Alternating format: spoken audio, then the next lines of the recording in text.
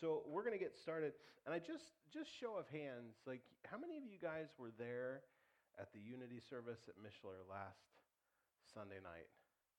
I mean, what do you guys think? Was that like, I mean, was that just like amazing? So they told us when we signed up to do this, they were like, you can do tickets if you want. You don't have to do tickets, whatever. You don't. It's not necessary. And they told us because that place was standing room only. Those of you who were there were no open seats. And they told us, they said, if you're going to do this here again, you're going to have to do tickets. Which the problem is, it's full already. So if we're going to do this thing again, I don't know. I mean, we're going to have to find another place. We're going to have to, maybe go do it at like the baseball stadium. But like, wasn't that amazing? Wasn't it just amazing? Like to have all of the churches, I mean, not all of the churches, but so many churches together. And it was just amazing. And I'll tell you, like those of you who are sort of like familiar with like the history of this city, if you're familiar, I mean, those of you who weren't there, brief history of the city, like in 1949, Billy Graham came to town and did a revival here, and the result was he preached the same messages, and at the end of the day, he called it a flop, and it made him question whether or not he was called into ministry. And the reason that it was a flop was because the churches wouldn't work together. Pastors said, well, if that guy's going to be there, I'm not going.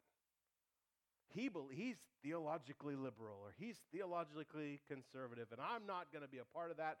And we couldn't come together as a city around the name of Jesus, which is a problem whenever you're the Church of Jesus Christ, right? So we couldn't come together, and so Billy Graham left town and wondered whether he was actually called to be an evangelist. And so for 70 years, roughly, the city has sort of lived under a curse of its own making. We've kind of been this city that's like busted because we busted ourselves, which is usually the truth. But and we've just as a city have been so divided. And so I've been beating this drum like we ought to get all the churches together. For about 3 years, I've been banging on this drum. Hey, we should worship together at the Mishler. I think it'd be a good thing. We should worship. This is my drumming, Tyler. This is how I play drums. We should worship together at the Mishler. We should worship together. And finally, last year, I got Richard to go, all right, let's do it. I wanted to do it on Easter. He was not as keen on that. But so we ended up doing it on June 2nd, this last Sunday night. And for those of you who were there, like, didn't something break? Like, didn't you just feel spiritually that something that had been holding this city captive broke last week? Something broke. I don't know if you guys have noticed this, but like as you've walked in the city this week, have you noticed that it feels different?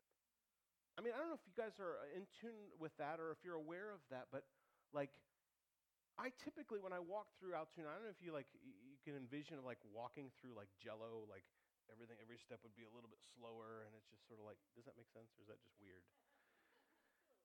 It's a little weird, but do you know what I mean? Like there's sort of like this resistance, and there's constantly, you just feel like you got goo all over you, like this, and this is sort of like what it has felt like to me to like do ministry and live in this city. That we've just sort of been like in this haze and this fog, and this week, man, it's popped, right? I don't know if you've noticed that, but like something feels freer in this city. Something changed last week, and I think that it's just the beginning of what I believe God intends to do in this city long term. I mean, I just don't have really words to describe how this like makes me feel. And at the same time, are we aware that we're in a battle? That even though something broke and something has changed, we are still in a battle with an enemy. I can't tell you how many people participated in last Sunday night's gathering that over the past week have not been just ruthlessly attacked. I mean, just some horrible things, and I'm not going to tell their stories, but just some things like you're just like, it has to be. If you could say it's coincidence if it was like two people, but like one by one going around the group. Hey, has this been? Yeah, I've had just like relationship stuff has just like been same for me. Like relationship stuff has been like, what is happening? Like, why am I like these are people that I care about that care about me, and all of a sudden we have relational issues. Like we didn't have them like 2 weeks ago. Like what is going on? And it's just sort of this like we're in a battle, right? And so, but I do believe that something is changing. But here's the thing: we can't do this. We can't fight this battle. We can't go forward in our own power, right? I mean, you can try for a little while. It'll probably kill you, right? I mean, we can't do this whole church thing in our own power. And so I was getting ready to, this I promise ties in. I was getting ready to put a series together. Pete was like, so many Pete's in this room. It's like, Pete was like, hey, what are you preaching on this weekend? And I was like, working on a series through Jeremiah. It's going to be good. It's going to be this great series through Jeremiah. And I'll tell you, man, I've like read and read and read, and I'm like, why is this not coming together? I feel like we're supposed to do this, and it's just not coming together. And I was like, oh yeah, it's Pentecost Sunday. We should probably talk about the Holy Spirit. We should probably talk about the Holy Spirit.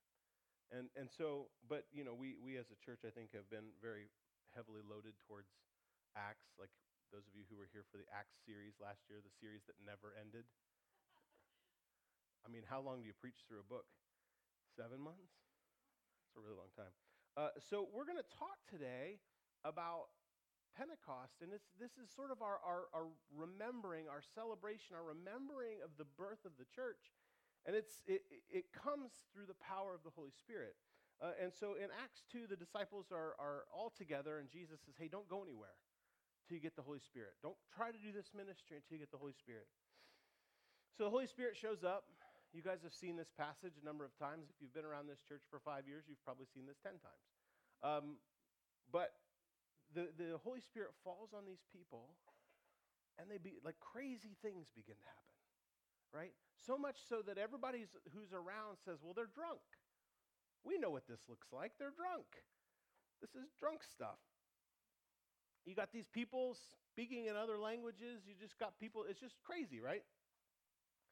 And Peter stands up, and he's like, hey, listen, we're not drunk. It's only 9 o'clock in the morning. Come back later. No, that's not what he says. He says, it's only 9 o'clock in the morning. They're not drunk. What you're observing is what was foretold by the prophet Joel. Now, we haven't spent a whole lot of time in the Old Testament. You're going to get plenty of Old Testament this summer. But he says, this is what was prophesied by Joel. And then he quotes from Joel 2. And so what I want to do today is I want to look at this passage in Joel 2. We're going to look back at Joel 2. Like, what is Peter talking about? What is Peter talking about? And the point I want to make today is that the Holy Spirit lives in you so that he can live through you. He can live through you. The Holy Spirit lives in you so he can live through you. That's the point that I want to make. Joel was a prophet who speaks about the judgment that God is going to allow to come to Israel. If you read the Old Testament, you see this sort of cycle happen, right? God chooses this nation, this busted people. He says, you're going to be my people. They're like, yep, you'll be our God. We're great. We're going to live for you. And then over a period of time, they stop doing so. And then they start treating people really badly in the name of God. Sounds a little bit like today sometimes. And then they find themselves, so God says, okay, well, I'll just let judgment happen. Judgment is going to come to you. And they're like, oh man, how can we, God's people, we're judged and this is horrible. And God, would you save us? And he says, all right, I'll save you. And then they're like, we'll live for you forever. And then we'll take advantage of people and we'll treat people poorly. And then judgment comes. And you see this cycle. If you read the Old Testament, the nation of Israel, this happens over and over and over. So Joel is a prophet that stands up and says, God is going to bring judgment to Israel. God is going to bring judgment to Israel. And when he gets done talking about judgment, Joel turns the corner and he says, but wait, that's never the last word. God is going to bring restoration to you. God is going to bring restoration. Judgment is not the last word. The last word is restoration. God is going to bring restoration.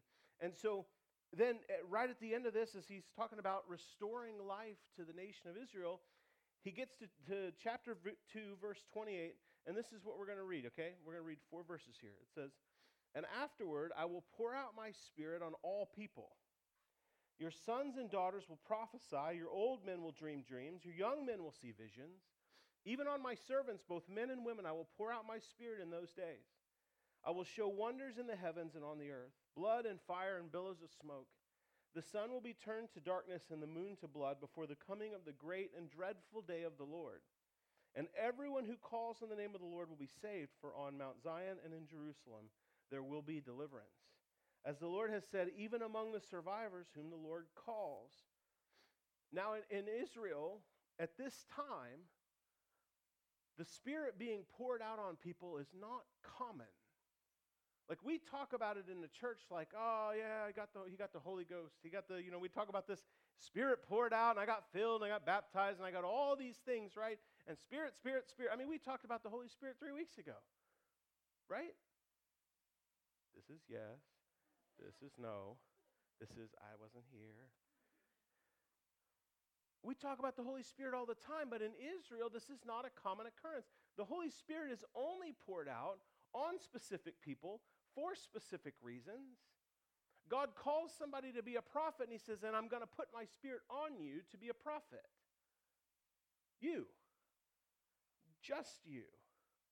That the Holy Spirit is poured out on people for a specific purpose. People would be anointed by the Holy Spirit for something, or to be someone, to be a certain role. And so the Holy Spirit will be poured out to accomplish whatever the Lord selected somebody to do. But this wasn't for everyone. This was for some, for a select few. And not only that, but prophecy, as we read here, prophecy wasn't for everyone. It's not for everybody. Prophecy is for those that God calls to be his prophets. God selects only a few people to speak for him. And in the Old Testament, the way you know whether somebody's a prophet from God is, are they 100% accurate? Is every word that comes out of their mouth accurate? Because if God has put his Spirit on them, and God is going to entrust this person to speak for him, then it will be 100% accurate. So this wasn't for everybody. But we get to this point in Joel's prophecy where Israel's been dealt judgment, and now Joel says that God's going to pour out his Spirit on all people. On all people. And because of this, all people are going to begin to prophesy. I don't know, I mean, like, it's hard to sort of catch what he's saying here if you don't understand that this is not normal. This is weird. He's saying this to people that are like, this is not what you do. This is not right. But the point is, the Holy Spirit lives in you so he can work through you. I want to make 2 observations from this text, okay? The first one I want to make, if you read this, you see a very egalitarian sort of nature of the pouring out of the Holy Spirit, don't you? I mean, let's look again at verse 28. It says, "And afterward I will pour out my Spirit on all people. Your sons and daughters will prophesy. Your old men will dream dreams, your young men will see visions. Even on my servants, both men and women, I will pour out my Spirit in those days." Joel says God's going to pour out his Spirit on all people. Now, I'm going to give you a Hebrew lesson. You ready? You want a Hebrew lesson? Even if you don't, you're going to get one. Some of you know that the prophecy that Joel was written originally in Hebrew. It wasn't written in English. It was translated. So I want to give you a little bit of background. We have this thing in English. And if you dig into the original Hebrew language where he says, I will pour out my Spirit on all people, that word all, if you look in the Hebrew, it means all. That's all. It means all. It means all. Everybody. Doesn't mean only men. Doesn't mean only old people. It doesn't mean only the powerful ones. It doesn't mean only the clean ones. It says all, and in Hebrew that means all people. If you're a follower of Jesus, if you have surrendered your life to Jesus, the Holy Spirit is to be poured out on you for a purpose. All people. It's irrespective of your history, your background, your financial status, your age, your gender, what you did last year, last month. God says he's going to pour out his Spirit on all people. And here's the deal. There's not a male Holy Spirit and a female Holy Spirit. There's not an old Holy Spirit and a junior Holy Spirit. Like little kids, you get the junior one. You know, there's not the Holy Spirit that says, men, you get the leadership and the preaching and the teaching and the eldership, and women, you get the children's ministry. You get to be the hospitality people. There's one Holy Spirit poured out on all people. What this means is that we teach kids in our kids' ministry to pray for healing. Why? Because it's the same Holy Spirit that brings healing when you pray for the sick. We teach our kids to hear the voice of God. Why? Because it's the same Holy Spirit that enables them to do so. That's what they're doing up there right now. So some of you are like, oh man, I got to go get my kids. Right now, what they're doing is they're teaching these kids to hear God's voice and how to pray for people, to be kingdom people in this city. I mean, my son is 8 years old now. My daughter is 6 years old now. They are kingdom people. They show up and they bring the kingdom, man, just like any of you do. There's not a junior Holy Spirit. And here at Vineyard Altoona, we don't subscribe to a set of church roles for men and a set of church roles for women. We don't believe that. The same Holy Spirit was poured out on. I'll tell you this much. I was in a church where there was a lot of argument over whether women could preach. And at the time, I wasn't so sure that women could preach. Honest. I mean, just full honesty here. I was like, I don't know if they can or can't. And then I sat and was taught by a woman that God clearly had ordained to preach. And that will wreck your life. If you're a complementarian, if you're like, women are, teach the children and they don't really preach and they're not gifted. If you sit under the teaching of somebody that God has put his Spirit on for the sake of teaching, it doesn't matter what gender they are, they'll wreck your life. It was like, I was like, oh man, I don't know what to do with that. Her name is Tammy. She's in Columbus. One of these days we should bring Tammy out here. She'll mess your life up, man. In a good way, in a good way. In a really good way. Just because you're a man doesn't mean you're called to lead or preach or teach. I can't tell you how many churches I've been in where we only let men do the leading. We only let men do the preaching. And they're the most spiritually immature and spiritually bankrupt people in the world. But because they're men, we go, well, you're in charge. And you wonder why churches don't make a difference. We need the Holy Spirit, friends. And so if you don't have it, it really doesn't matter what gender you are.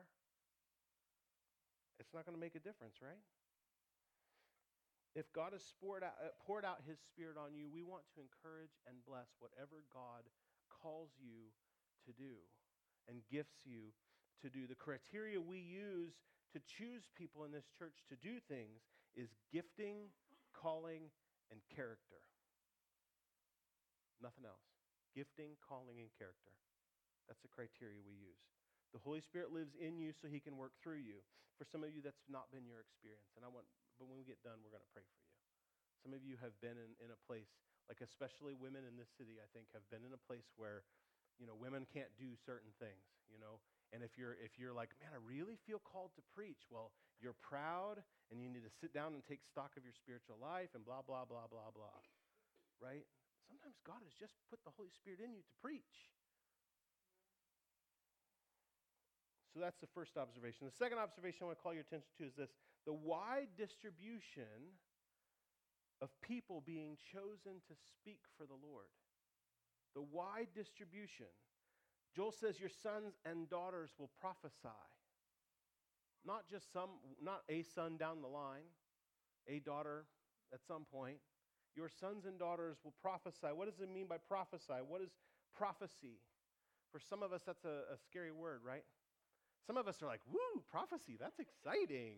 I love it. That's like 4 of you. Of you and me. But for some of us, it's like, makes me nervous, doesn't it? Can we be honest? Will you want to be honest? How many of you prophecy makes you a little bit nervous? Honestly. I get a little bit nervous. Honestly. Like sometimes, because, right, like some of us, maybe you've had a bad experience. Somebody comes to you and, thus saith the Lord, and you're like, I don't know.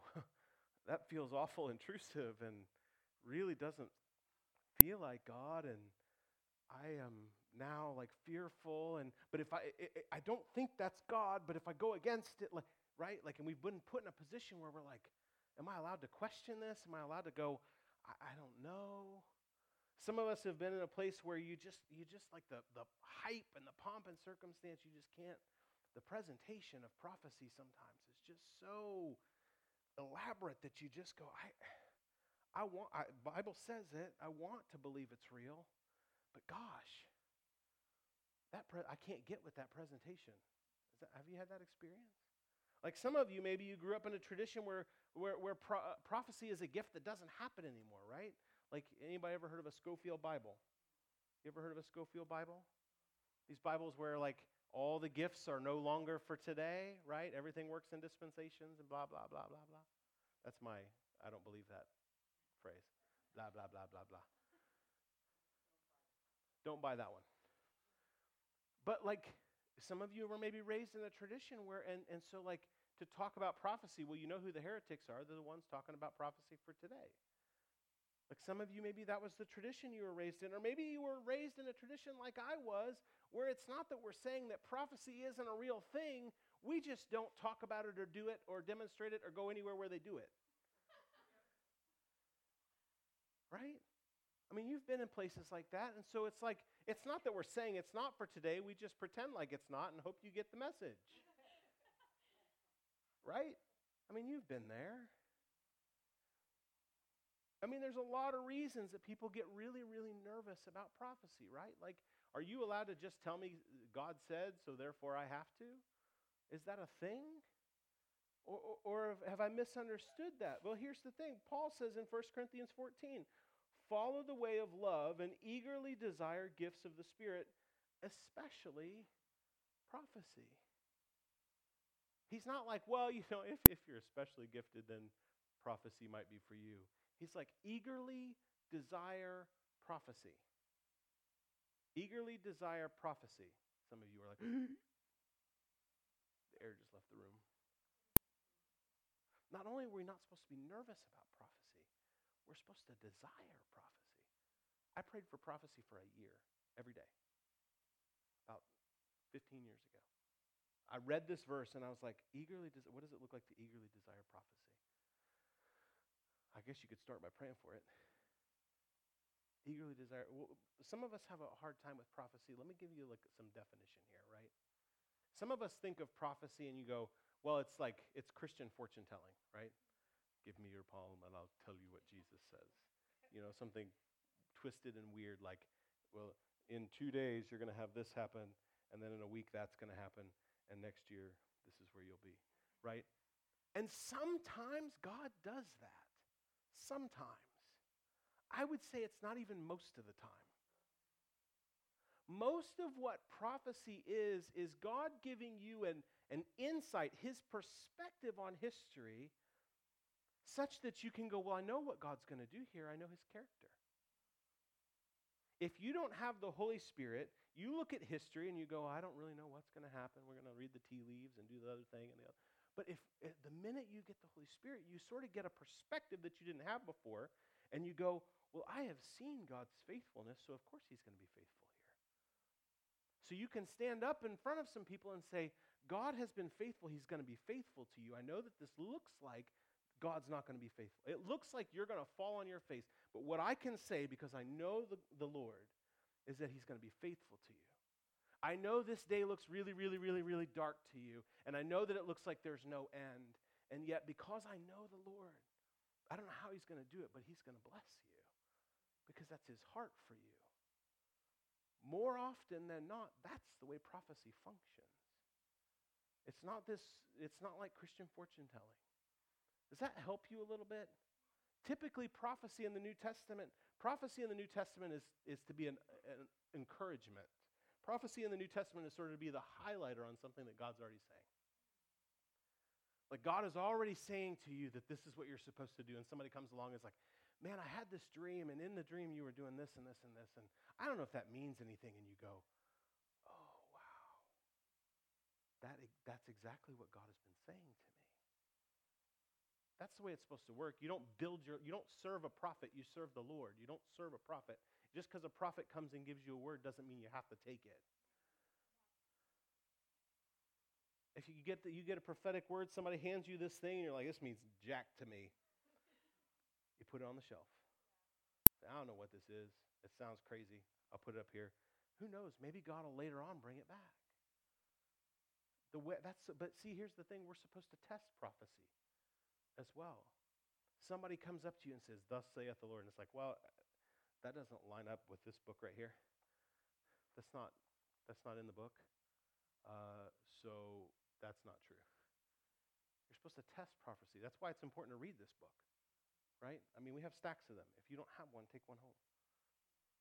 It's important to read this book because you're supposed to go, okay, somebody comes up to you and says, here's a word from the Lord for you. And you say, well, that's not who God is.